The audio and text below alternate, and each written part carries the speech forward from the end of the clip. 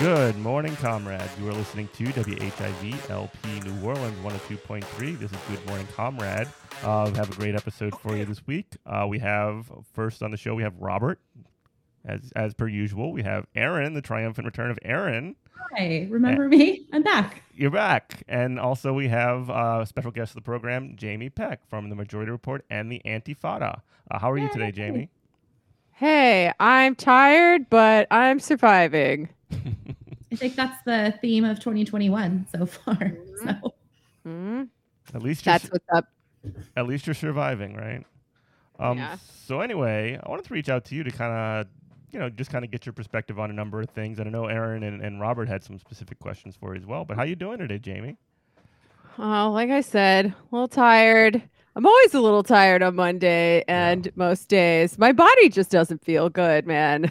Like, I have not been getting very much exercise. I realized only recently I must have been getting more than I thought I was before the pandemic because, it feels bad, man.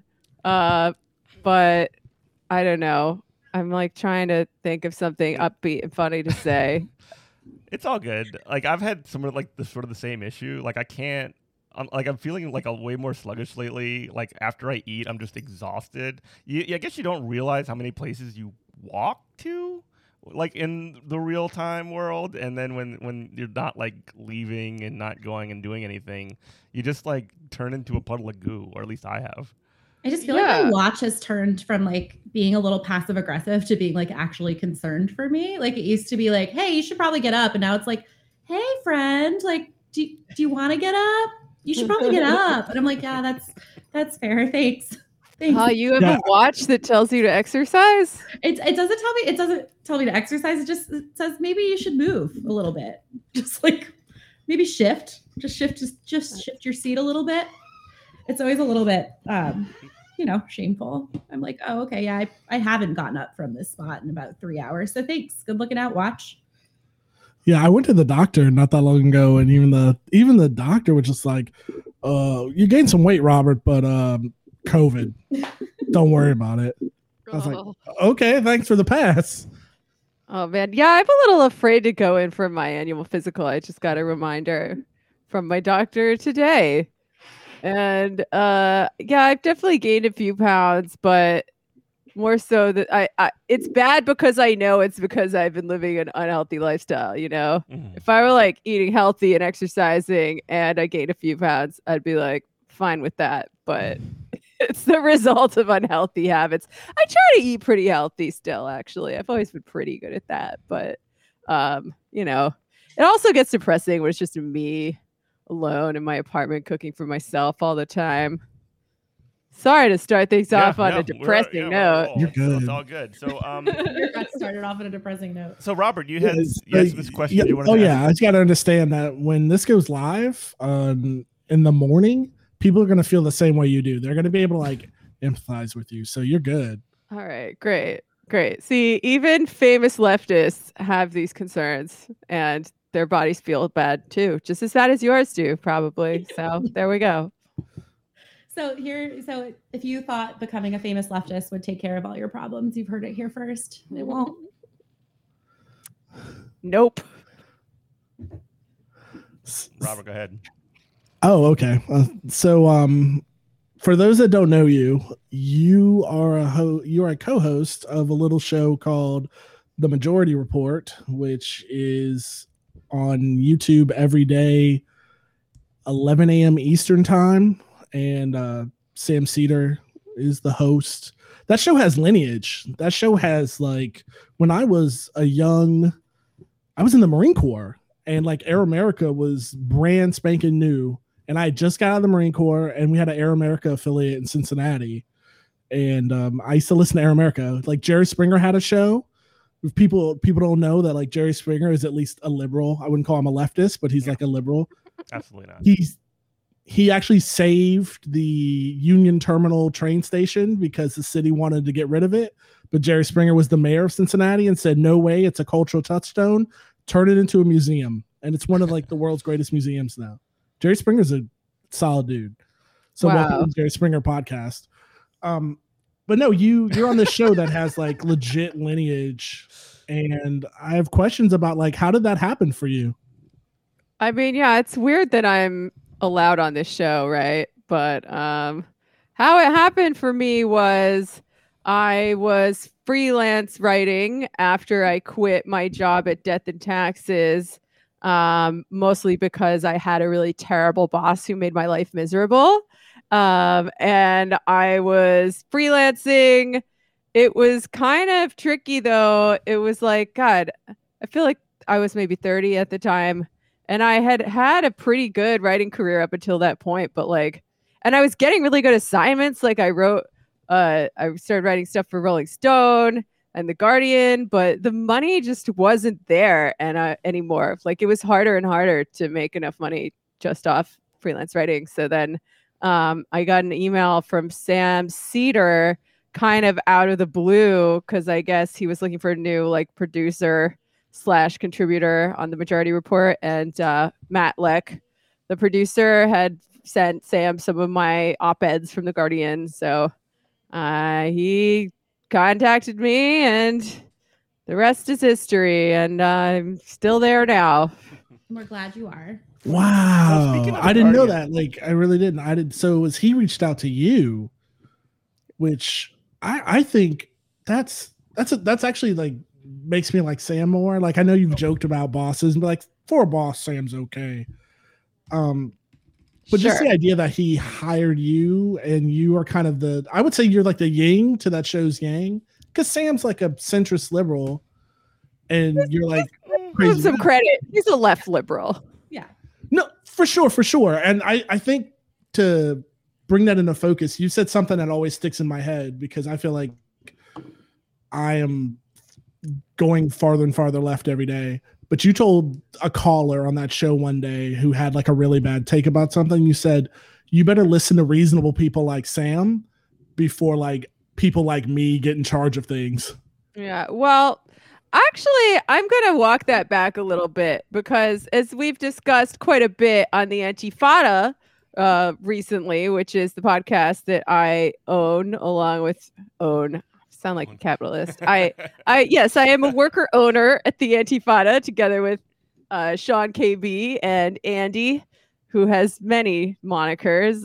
We have been talking a lot lately about how the communists are the adults in the room right now, and we are the reasonable ones. And if you're sick of hearing about why capitalism is the problem, sorry, you're in for a rough decade because this is becoming more and more apparent every day. So I did want to circle back to The Guardian because they were just sort of in, like, they had just this big hot situation with Nathan Robinson, who has been on this show. He's a friend.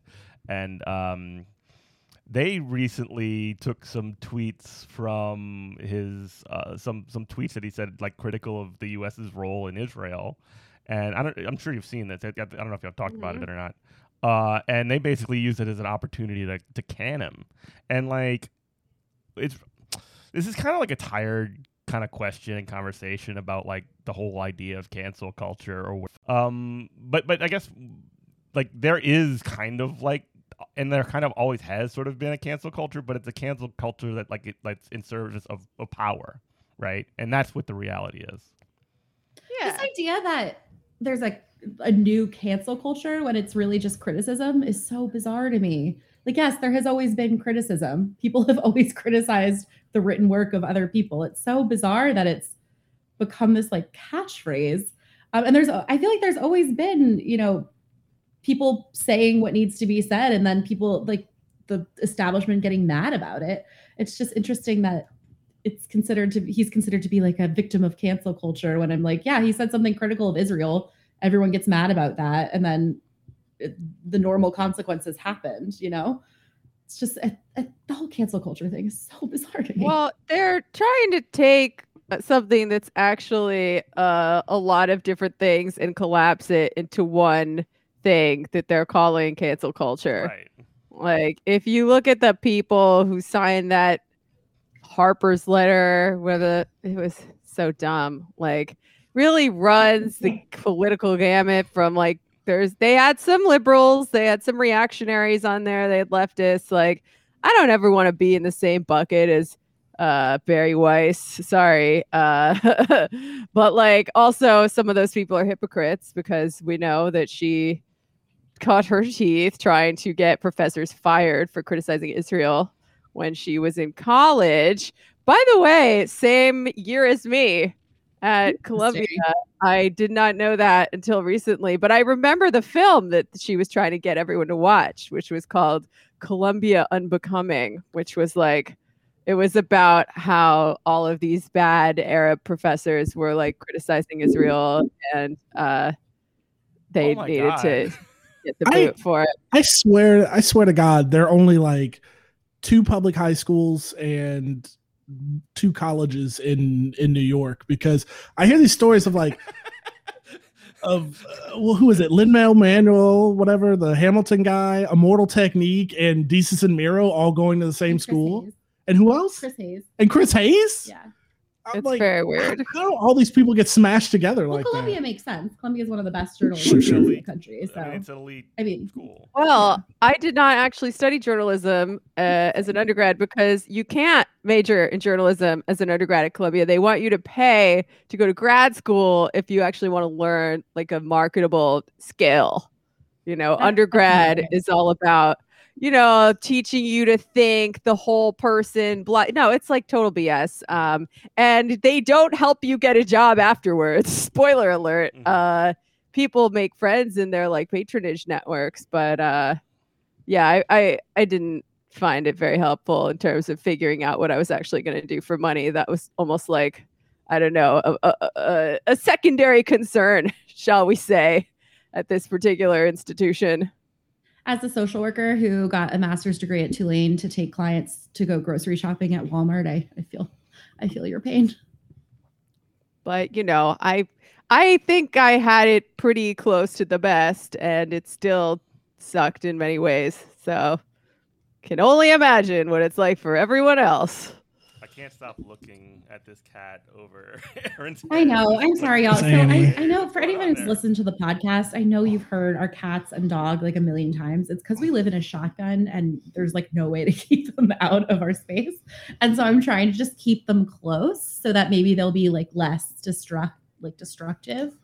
I don't know if it's so Jamie's not from New Orleans, so let's explain to her what a shotgun is. Oh, so all of our rooms. I know about Shotgun Shack. Oh, never mind. And I've been to New Orleans several times. I like it very much there. It's a really cool place. Sorry. It is a great place, except when you're trying to record a podcast with a dog who's like really a little neurotic. So we have become a little codependent since the pandemic started. I recently started a new job where I actually leave the house now, and he doesn't love it, I will say. Aw. I like seeing people's pets on the stream. I always enjoy that part of it. People's kids, people's pets. Just like show me your babies. That's been such a weird part of the pandemic, though, is there's been so many stories of people getting in trouble for having their kids in the street. Like, everybody's working from home. And I feel like I've read at least 4 or 5 articles about, somebody getting like put on probation or having to talk to their boss because their kids like interrupted a Zoom meeting or something. And I don't know if that doesn't, what's the state of capitalism? I don't know what it is. Like, my God. They're just trying to looking for a reason to discipline workers, aren't they? It's almost like they are. Yeah. And just kind of that fake, that fake, very like stupidly structured professionalism that doesn't actually matter. That's like basically just a way to keep white middle to upper middle class people out of the workforce is my general feelings about it, is what professionalism is. Yeah, for sure. But wait, we were talking about cancel culture, and I just want to say obviously bad that you could get fired for criticizing Israel at this late date. I will not be they actually made a good joke for once on SNL this past weekend. You know the one I'm talking about how Israel has vaccinated half their population. I'm gonna guess the Jewish half. Like Michael Che made a funny joke. That was real? I thought it was a meme. Probably no, it was real, and he's probably gonna have to apologize for it. Like I guarantee it. Wait, what? He's already been canceled. The mentions. I don't watch SNL. I don't really care so much about SNL, and I even knew about this because they're just gonna hire Dan Crenshaw to take his job. Oh my God. No, like they deserve. You should give SNL positive feedback when they make a good joke because it usually sucks and is terrible and not funny. So good job, SNL. I know my opinion doesn't carry that much weight, but I heard Michael Che like obsessively reads his own mentions. So I feel like if we tweet something out, we will see it. He's extremely online. All right. He's very online. Let me get in there. You know I'm reply guy. He is all day.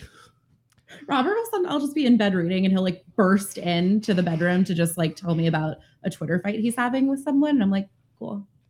Well, let's pause really quick for station ID. And I want to talk a little bit about the union drive that's happening in Alabama. But you're listening to WHIV LP New Orleans 102.3. This is Good Morning Comrade. Jeff, Aaron, and Robert on the show. We also have Jamie Peck joining us. So we're just kind of talking about some stuff. But I guess wanted to pick your brain on, I guess, maybe a bit more broadly. We're seeing this... I guess this union drive election that's been taking place like over the past several weeks, and I guess wanted to kind of pick your brain on like where you're at, like what are you seeing in there that's sort of interesting? Because I know you keep an eye on labor. Yeah.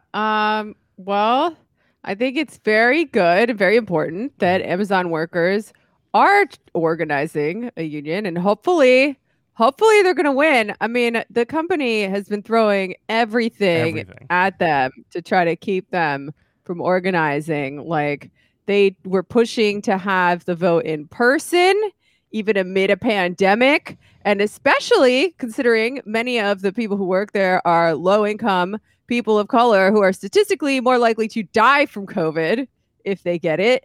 So, but they got denied on that. The vote is being conducted by mail. What else did they do? They like tampered with the traffic lights. I'm not even sure how that works to stop people from organizing, but they've just been hitting them with all kinds of like propaganda and maybe like psychologically disorienting tactics like the traffic lights, because they know the stakes of this, because there has not been a successful organizing drive in the United States at an Amazon warehouse. I mean, they tried it in New York, which is supposed to be a union town, and they lost. And they fired Chris Smalls, who was one of the main organizers. And, Amazon won. So if this can happen especially in a right to work state where, you would think union power is not that strong, it just shows you that this movement needs to be rebuilt from the ground up. And in some cases, there are advantages to having no legal framework and no established union bureaucracy, because you don't have to follow as many rules. And it's harder in some ways. It's a lot harder in some ways, but in other ways, perhaps it's an opportunity to, shall we say, build back better. I think that you're right, and I think that, and I don't want to be like, I know there's some discourse around and I'm in favor of it, honestly, but the idea of Organize the South is like a very specific reason. It's because the South is an extremely fertile environment for like new unions to pop up and for power to develop in a framework where, very clearly rather, the law is not on our side. Yeah. And I think it's important to remember when we talk about the union drive in New York and Michael Smalls getting fired, he wasn't just fired. He was smeared. They called him unintelligent. They called him a low information person. They said he was a rabble rouser. They said that he was a bad worker, that he had a lot of disciplinary issues. They said that he purposefully came to work with COVID with the intention of infecting his coworkers. And some of the one of the people who was spreading a lot of this stuff was Jay Carney, who is the press secretary under Obama. And I think, this is the thing, we were talking a little bit off air about kind of our politics and how they've changed, but this is the thing that drives me the most nuts is like, we are supposed to be on liberals and leftists. We theoretically have the same end goals. I mean, we have the same stated end goals in a lot of ways. And yet, that wasn't, a member of the Trump administration causing that union drive to fail. That was, that was a former member of the Obama administration. And it's just so important to remember that, especially especially with the weather going on right now, I've just been seeing just the worst, like Southern slander that people in Texas deserve to have no power right now, or they deserve because they vote red. And I just think it's so important that we call that out when we see it, because, the bluest of blue states are not any better and are oftentimes a lot worse, just because they have people who say all the right things, but then stand in the way of progress in a much more, impressive way. Yeah, and like New York has Cuomo, who's a Democrat, right? And Cuomo is right in the middle of a cover-up. I mean, Cuomo's terrible, and he's a bully, and he bullies teachers unions, and he bullies. He's right now like in the middle of this cover-up where he essentially is hiding in like a number of deaths people, of nursing home patients. Right? You want to talk a little bit about that? Yeah.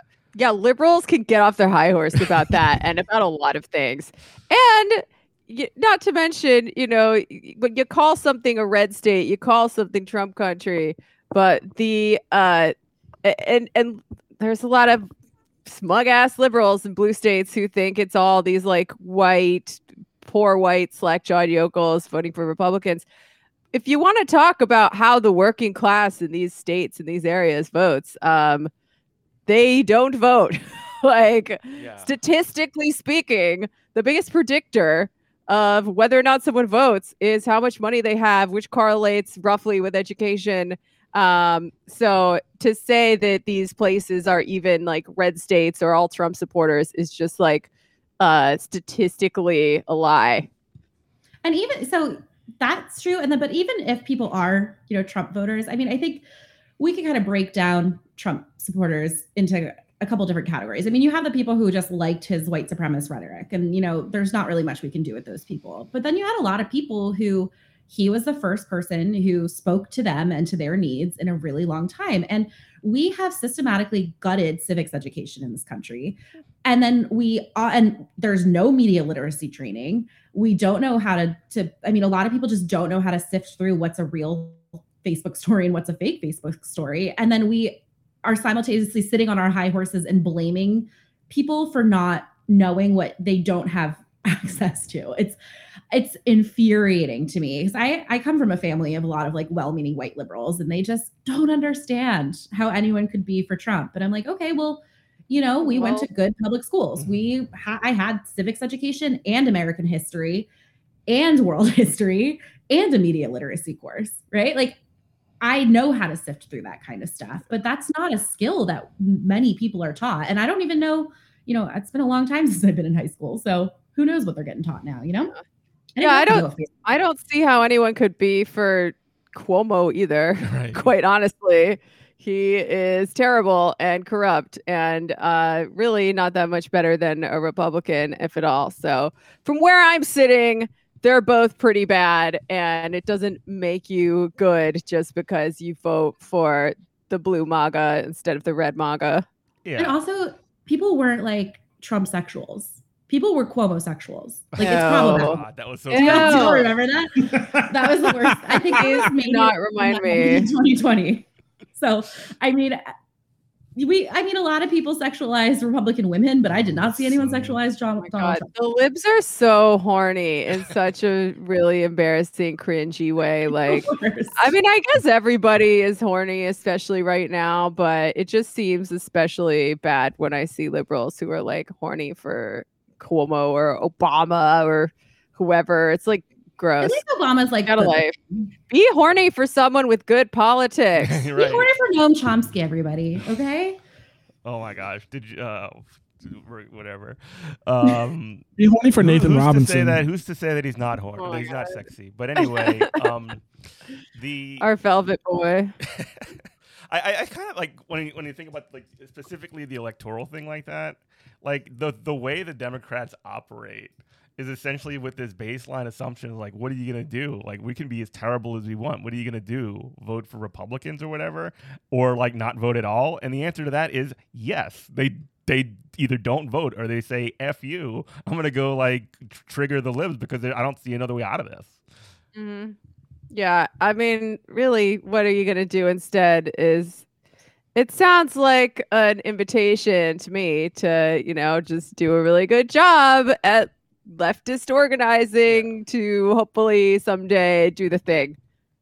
Well, this is what we call In the rev Minecraft. on the Antifada. We've decided the thing or barbarism. That's what that's the challenge of the next few decades, I think. Well, speaking of good SNL jokes, I don't know if y'all remember. I say it's like Not I said, many. I hate SNL, but I do watch it fairly regularly. But there was the episode with Tom Hanks on where he was on Black Jeopardy playing a Oh, MAGA no. guy and was able to answer all the questions because like there was not that much difference between like culturally that's a between joke. like a MAGA voter and then other working class poor people. And I just It was like one of the bits where like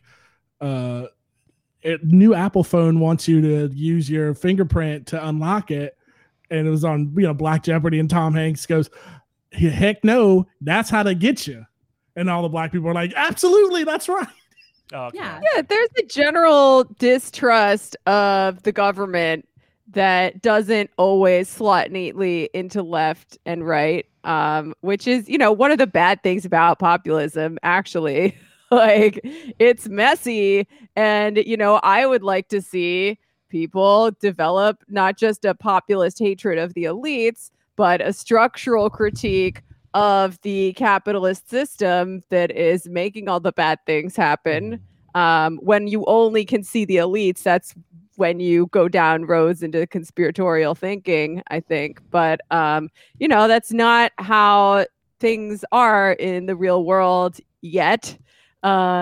The working class is not yet a class for itself. And it's not just this sleeping giant that we can awaken by saying the right words or running on the right policies. It's really, as a political category and a political actor, needs to be built, I really believe. And not in a paternalistic way, but I think the challenge of the organized left is to come in and, take all of this raw material that we have to work with, all of this anger against the system, which is totally justified, and give it a positive vision for the future.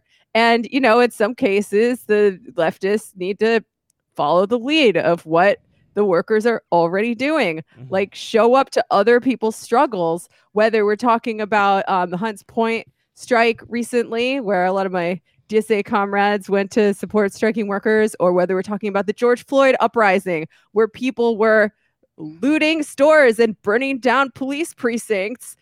We need to be there. We need to be there helping out and listening and learning, because the working class is braver and more creative than so many people give it credit for. 100%. And let's just pause real quick for station ID, and we can continue down this road. You're listening to WHIV LP New Orleans 102.3. This is Good Morning Comrade.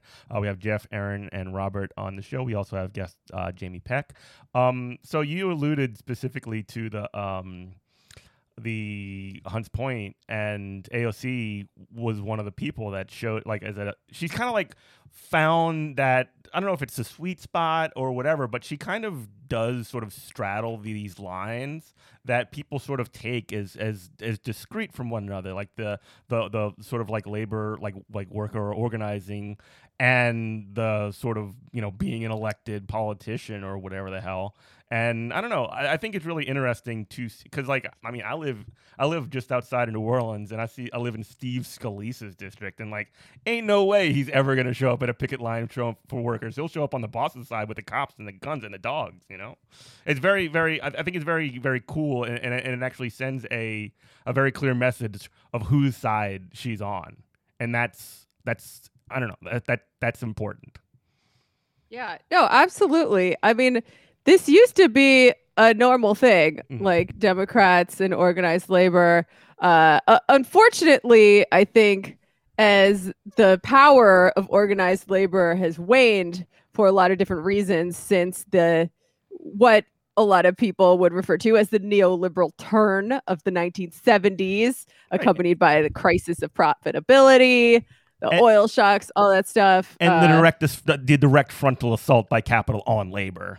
Yes, absolutely. The independent power, the independent working class power and institutional power of the labor movement has unfortunately waned, and they've been forced to get increasingly in bed with the democratic establishment, because when labor is on its back, it makes decisions that it can make in order to still even have unions. But, it becomes kind of a negative feedback loop because, labor loses power to the Democratic Party. That kind of has a snowball effect where by the time, 2016 rolls around, you've got a situation where like unions are endorsing Hillary Clinton over Bernie Sanders, which is just not a pro-labor position in any way, shape, or form. So I really think it's going to be important to rebuild that kind of institutional, independent working class power so that workers have a voice and so that labor is able to be more than just fighting to survive and fighting to exist, able to do things like what we saw with the teachers' strikes the past few years, right? A kind of social justice unionism that looks beyond the narrow interests of its members to a more overarching positive vision for improving society for everyone.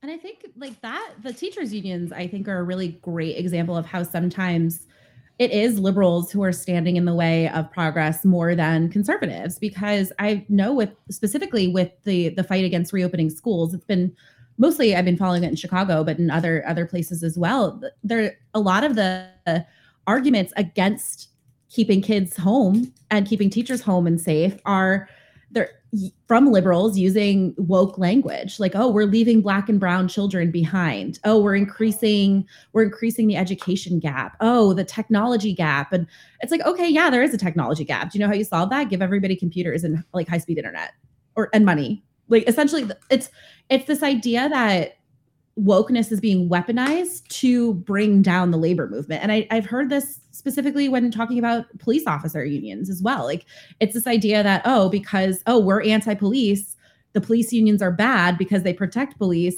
therefore all unions are bad. And these are not arguments I've been hearing coming from conservatives. These are arguments coming from liberals. And it's more insidious because it's, if you're having a conservative say, hey, unions are bad because we want you to work 12 hours without overtime and no safety. It's like, okay, well, that's awful. But if they're saying, oh, unions are bad because they're keeping Black and brown children from exceeding to their highest potential. It's like, no, it's not the teacher's fault. That's not the union's fault. That's COVID's fault and our government's failure to just make sure we can all stay home and be safe. It's so frustrating because it's this argument that, people get mad when you're like, oh, you talk more about liberals, you talk more about Democrats than you do about conservatives. I'm like, yeah, honestly, like the conservatives and I do not have the same stated end goals, but you are saying that you want the world to be a better place, and yet you're standing in the way of making that happen. I mean, look, liberals and leftists do not have all of the same goals as much as the liberals might like to pretend that we do.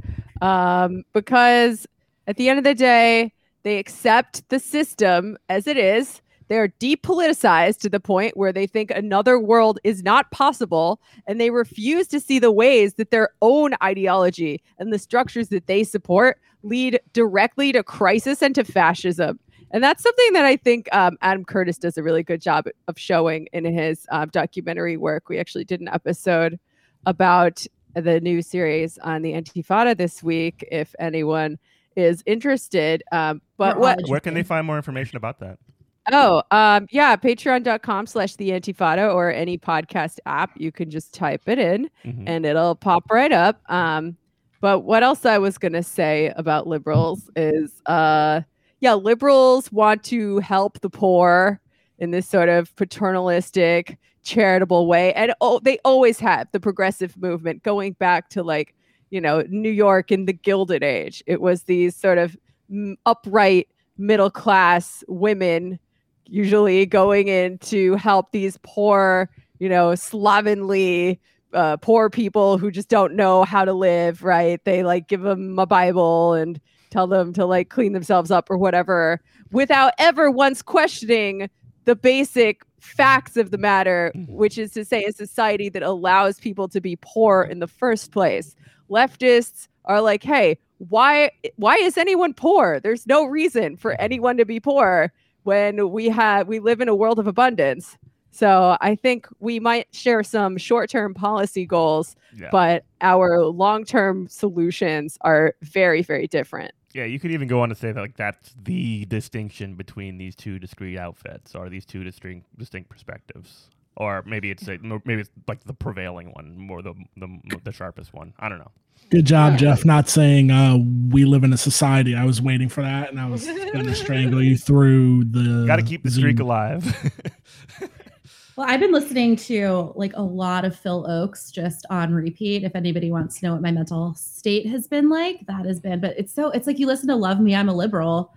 And yeah, the references are a little dated, but the meaning behind it is absolutely the same. And it's infuriating. And, I am one of those white women who goes into poor Black and brown neighborhoods to try and help people. And that's how my profession started. Social work does not have the most noble beginnings. It's very paternalistic. I think that's changing in a lot of ways. And I think a lot of younger social workers do have a better viewpoint of things. But, I do think that's what changed me from a liberal to a leftist. Cause I was like, I don't know. There's no reason why I am your social worker and you are my client. We are just as smart. We're the same smartness levels.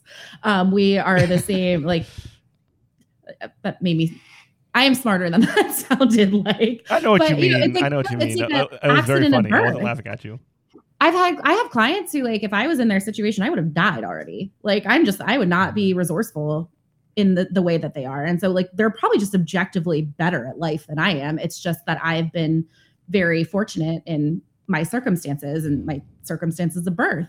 And it's just so frustrating too, because it's, you hear, I worked in housing for a really long time, and, my clients did not get materially worse under a Trump presidency. I think if a Trump presidency had continued, that would be a different story. But people had this idea that things got bad under Trump. And I'm like, they were bad under Obama. They were bad under Bush. They were bad under Clinton.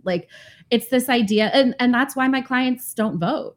That was kind of my little pet project was around the election. Even if you don't do the national election, let's vote in local. And to a T, my clients all said, it doesn't matter.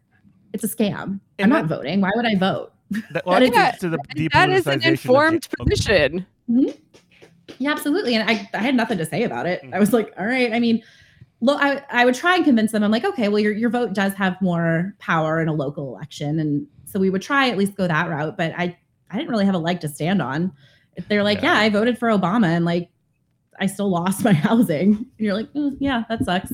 Sorry about that. And it's we're sending in, I would say, social workers, teachers, nurses, all of these kind of the helping professions. We're sending people in to be the Band-Aid for this broken system. I have a close friend who's a school social worker, and she's amazing at it and she loves it. And she was like, I can't do this anymore. She's like, I'm a Band-Aid for a broken system, and I can't do it anymore. It's, that's one of the reasons I haven't been on the show for a long time, is just every day I face how I can't help and the way my clients are struggling, and I cannot fix it. It is not within my power. There are not the resources out there. And not only my clients were kind of used to that, but seeing people who maybe did have a faith that there was a safety net. They had faith in the government that if things got so bad, oh yeah, someone will come and help me, realizing that no, you will get evicted. There's not another stimulus check coming. you do not qualify for unemployment. And just seeing people break because they're realizing that they really thought that, you know, the government was there to serve, and realizing that that's not the case lately. No, it's not. It's been not amazing, I will say, to witness. Yeah, I'm thinking about now a recent piece that my friend Terrence from Trillbillies wrote in, I want to say, the Verso Books blog.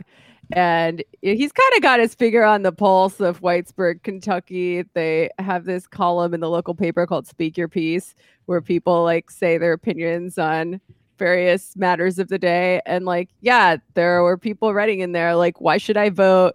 Why does any of this matter? They're all corrupt. They're all bad. And like, from the position of a communist who wants to encourage people to do things and organize and do actions that would overthrow this bad, doomed system, there are openings there. There are also openings for people who say would vote for like a left populist, like a Bernie Sanders. But I think when you center elections and you center electoral politics, you leave out a lot of the most oppressed people and the people with the most reason to fight. And a lot of those people, like you ignore them at your peril, you know? Mm-hmm. It's part of a broader picture, isn't like, it? Yeah. Like a lot of people, a lot of the working class doesn't vote and probably never will. And you can't ignore those people when you're doing your socialist project. So I'm not saying that elections are bad. Certainly not. I'm sort of agnostic, actually, on electoral politics, as I am on many things. I think it's really hard to know at this point in time what relationship any of this will or will not have had to the project of building communism, because it's so enormous and, you know, off in the future. But certainly we got to do things other than run people in elections. And the DSA is doing pretty well at doing a lot of things. I mean, we don't have that much power to show for it yet, but it is good to see that there are that many working groups outside of electoral, which tends to get most of the attention because that's how, you know, the lamestream media understands politics. But there are people working on so many different things, including the defund campaign that I'm working on in New York City right now to defund the police, including immigrant justice, racial justice, labor. All of those things are tied together, and electoral is just one piece of the puzzle. Yeah. I view electoralism as harm reduction, essentially. You know, until we're ready for a full-on revolution, we have the government we have, and we need to work within that government. And so I feel like it is important to have people who are at least not going to do harm while they're there, which is how I view like an AOC or an Ilhan Omar. Like, I don't think that they're the be-all, end-all, the saviors, even a Bernie Sanders. Like, I view those candidates, those politicians, as the most likely to not do harm. And that's why I support them. You know, I'm here for full-on revolution if that's what we're doing, but we're not doing that yet. And so it's just so frustrating to me to like these conversations we've been having about electoralism. And it's like simultaneously people don't care at all. And I think that's not necessarily the right tactic to take, because like we do need good politicians. Otherwise you end up with like Steve Scalise's and like freaking Cedric Richmonds all over the place. Like, and then, but at the other end, like AOC is not selling us out because like she isn't able to single-handedly like bring Medicare for all to fruition. Like there's like, it's all in between. And I do think that electoralism really can bring the spotlight to other stuff. Like you said, AOC is going to picket lines. You know, we have a candidate, Gary Chambers, who he came to, he's running for the House in Louisiana, Louisiana 2, I think. And he came to prominence because he had a viral speech to the Baton Rouge school board. And, you know, I think those kind of the momentum caused by those people, I think is really important just to bring attention towards the other stuff that needs to happen in organizing. But I don't know, it just feels like the conversation, and obviously it's the online conversation. I think, you know, people who are actually doing a lot of real organizing are a little bit more centered about it and like a little bit chiller. But the online conversation has just been so bizarre. It's like an either or situation.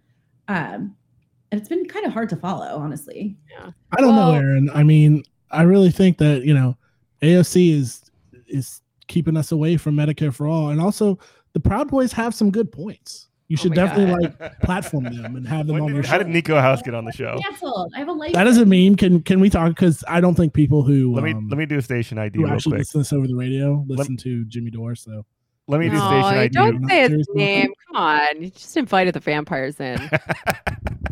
You're listening to WHIV LP New Orleans 102.3. This is Good Morning Comrade. We have Jeff, Aaron, and Robert on the show. We also have guest Jamie Peck from the Antifada. So what were you saying, Robert? I'm saying that we should just platform more fascists. I mean, that'll bring us Medicare for all. Obviously, the Jimmy Dore guarantee. Ironclad. Again, the scary to him is like literally just me sitting doing something quietly and him like bursting in and like saying something wild and then leaving. And then me being like, all right, bye. Yeah. Have a good day. It's fun times. And I'm like, if I get canceled because of my husband, that's going to be the least feminist thing that's ever happened. I dream of the day we have like Good Morning Comrade out of context channel. Somebody tries to put up on YouTube or something. I know. I'm always worried I'm going to get canceled on behalf of my ex-husband. He's not even my husband anymore, but we still do a podcast together. Mm-hmm. And Sean be tweeting. Sean he'd be tweeting and he'd be playing that tank game. Oh my God. Yeah. That firecracker. But no, most of his takes are good. Yeah.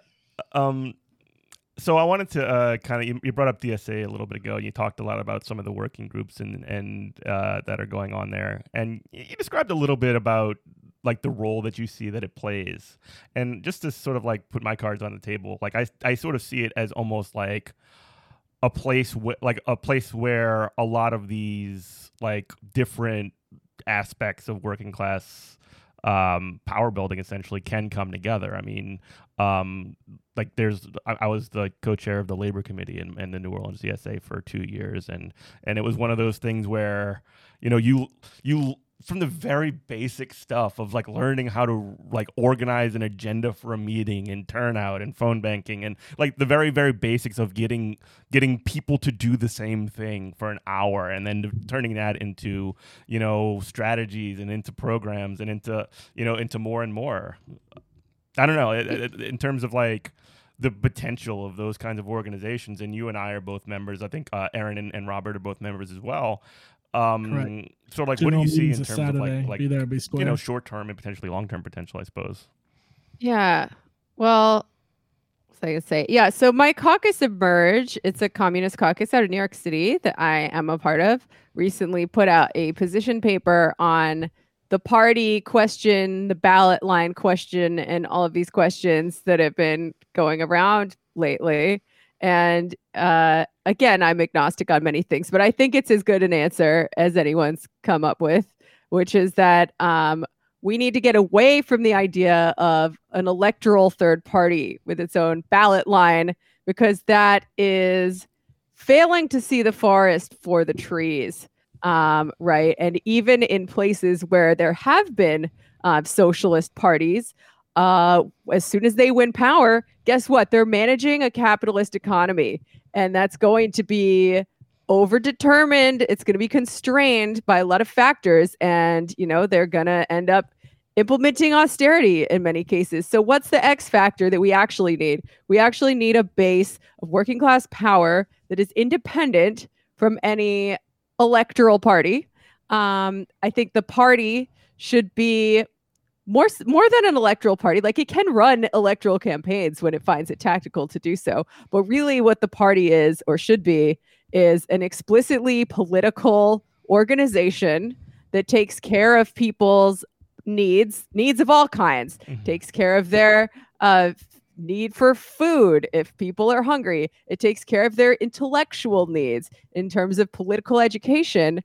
And it serves to kind of unite and stitch all of these struggles together into one struggle called the struggle for communism or socialism, if you want to call it that. Class struggle, though. It's same thing. Class struggle. and, show how all of these things are connected, coordinate between the different arms that are doing all the different things. And when it makes sense to do so, they can do electoral campaigns if that's what the members democratically decide that they want to do. But I think this ballot line question is a red herring, and I don't really think it matters all that much whether you're running on the Democratic Party ballot line or if there is a viable third party on the viable third party's ballot line. Like, at the end of the day, we want to destroy this system of bourgeois electoral politics in the first place. In total, we want to overthrow the bourgeois state, and all of these things that we're doing are just tactics, steps on the way there. So, I am also sympathetic to the idea that, once you get elected, once you're in power, and you got a D next to your name, you're going to be subject to all kinds of forces. But I think the answer to that is to have these real grassroots working class movements that operate at a critical remove from any bourgeois political party that serve as a counterweight to all these powerful forces of co-optation. Of course, there's always contingencies, right? Like Biden will probably not do the shit that we want him to do. Sorry for cursing. No matter, unless we really, really, really force him to do so. Whereas, AOC probably does more of what we wants to do, more of what we want her to do. But we still have to, keep the pressure on in a friendly way. So, are you saying we need to keep her accountable? Sure. Yeah, but the idea that we're going to expropriate 20% of the economy, which is what Medicare for All would do, and take it out of the hands of the capitalists and put it into the hands of the state without some sort of concerted workers movement, that's ridiculous. You're not going to get it via a parliamentary procedure. You're just not. That's a technocratic view of how the world works. Can we not filibuster our way into equality? Is that not a thing we can do? It kind of doesn't matter if there's the filibuster quest. When people start talking about these sort of very specific procedures or whatever, you were just saying, those are not that's not what's going to win us Medicare for all at all. And what I really hate about when these people who I don't want to talk the FTV thing that long, but the thing that really kind of makes me a little bit wild about it is I agree in principle with a lot of the things that they're saying as principles. However, I don't agree with the analysis of the situation or whatever. I don't agree that we're in the position to to call even our nominal people like AOC essentially casting them as enemies and say they're standing between us and healthcare. I think that's actually a pretty bad strategy. I mean, on some level, every elected official is our enemy, and people should not be naive about that. Sure. They shouldn't stand them. They shouldn't expect them to do it all for us like magic. We shouldn't cancel them either. They're tools, Right. They're tools in our arsenal. Tools, and they're fallible people. So I think there's a lot of value judgments that's coming along with this conversation about, and maybe AOC has made mistakes. She definitely has made mistakes. We've all made mistakes. Yeah, of course. It's this weird idea that she's all if she makes a mistake, or if any kind of the progressive politicians make a mistake, if Bernie makes a mistake, that it's somehow a calculated effort against progress or against the left or against the end goal of Medicare for all, when in reality, politicians are human and we all make mistakes, and we oftentimes can't see the forest for the trees. We're pretty focused on stuff, and it's hard to see the big picture. And so that's another thing that's been weird about this conversation is, we can have the conversation about, tactics, and we can have the conversation about whether we think decisions were good ones or not, and whether they made the right choices. But this weird thing that we also need to put a value judgment on, someone making choice when, yeah, maybe it was the wrong choice, but like we need to have that conversation, but it doesn't need to be like a full on like canceling, I guess. Yeah. The whole conversation just feels like a very like unimaginative. Like we can't like, oh, we have to have a third party because that's the only way this world can ever work. And that's the only way our society can ever work, as opposed to, it's like, hey, we could just not do this. Like the founding fathers were kind of assholes. Like we don't have to do this anymore. We could choose something else. Like the Constitution's not great.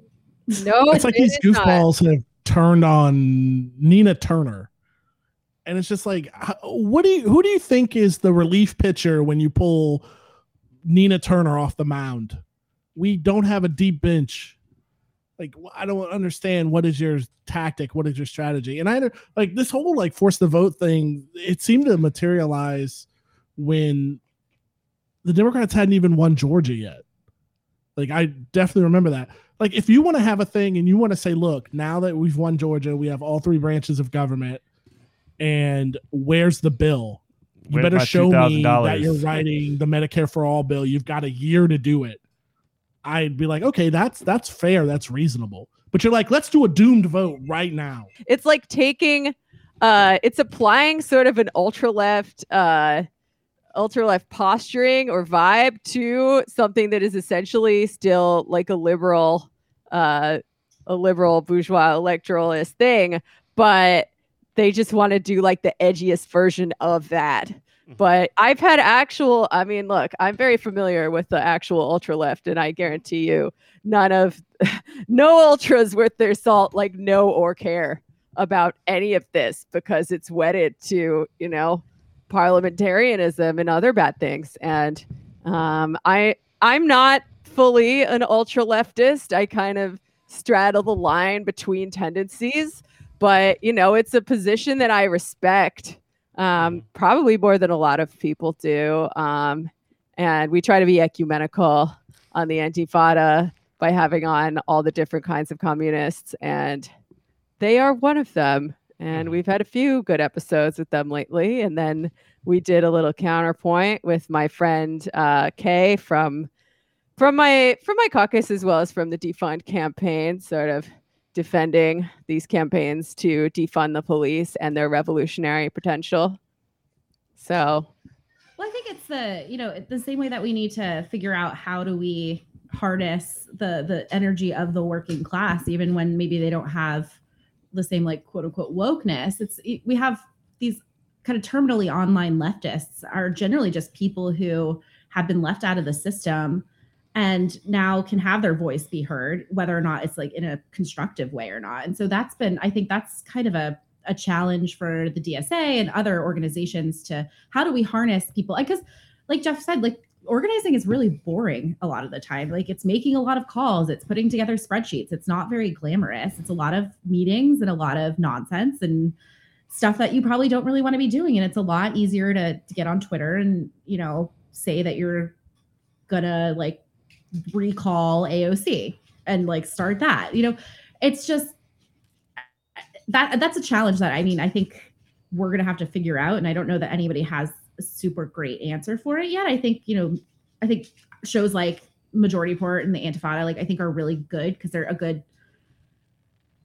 they cover so much stuff and they're accessible from a lot of different angles. And so I think that's a really good place for a lot of people to start. But then you have, the more like fringy grifter types that capture a lot. And so it's like, how do we fight back against that? It's, I guess, the eternal question.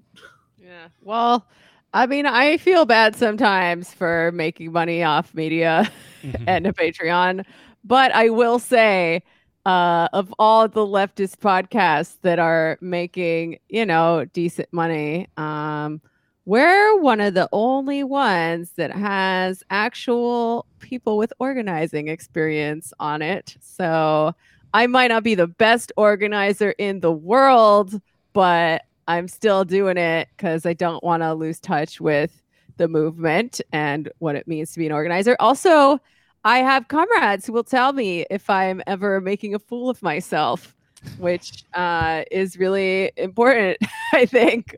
Like it's hard not to be an opportunist in this capitalist model of how we all make money, and we're all like siloed into our own little Patreon worlds. And, you know, we kind of all go on each other's podcasts. So that's the way we like communalize it a little bit. But all you can do is really be aware of it. But it definitely helps. Like, I would love to have like an actual party that I am officially accountable to. Like, that's all of our ambition at the Antifada is like, we want to be an organ of the party. What party? Well, it's still forming, and we have to help it along.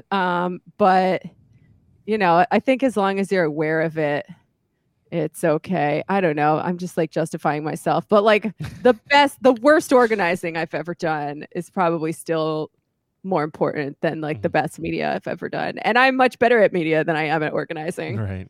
It's the same way there's no ethical consumption under capitalism. It's like, get it how you can. I mean, it's ridiculous to expect people who are working towards a better future to not be able to support themselves now. And living in a capitalist society means you're going to have to make some choices that you probably wouldn't want to make. And there's just no way around that.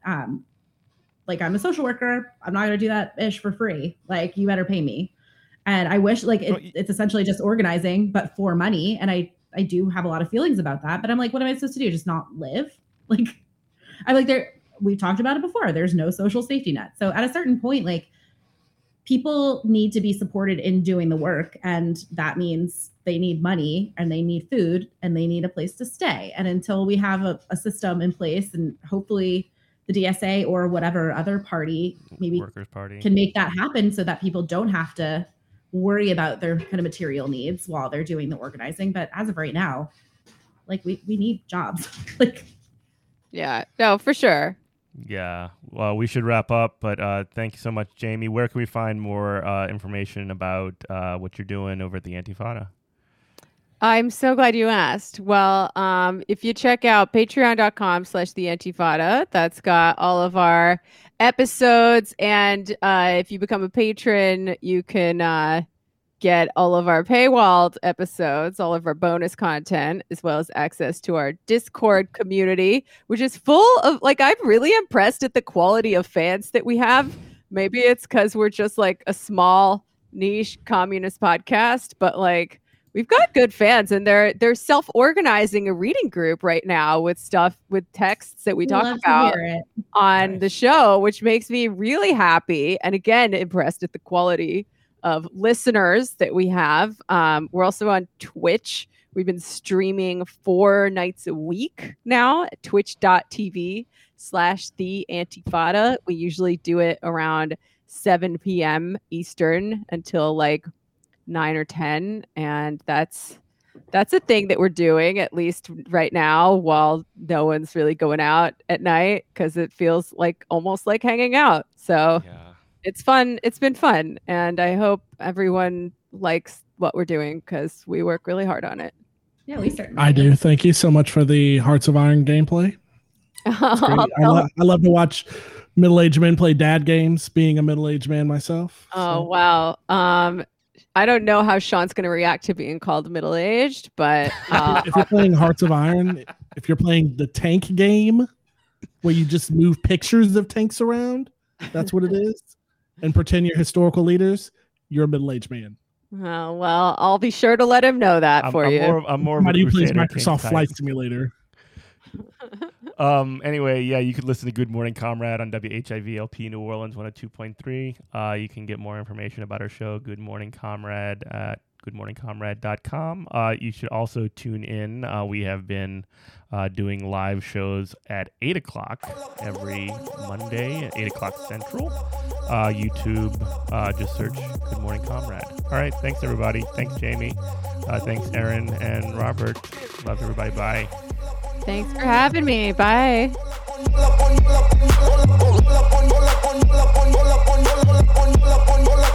on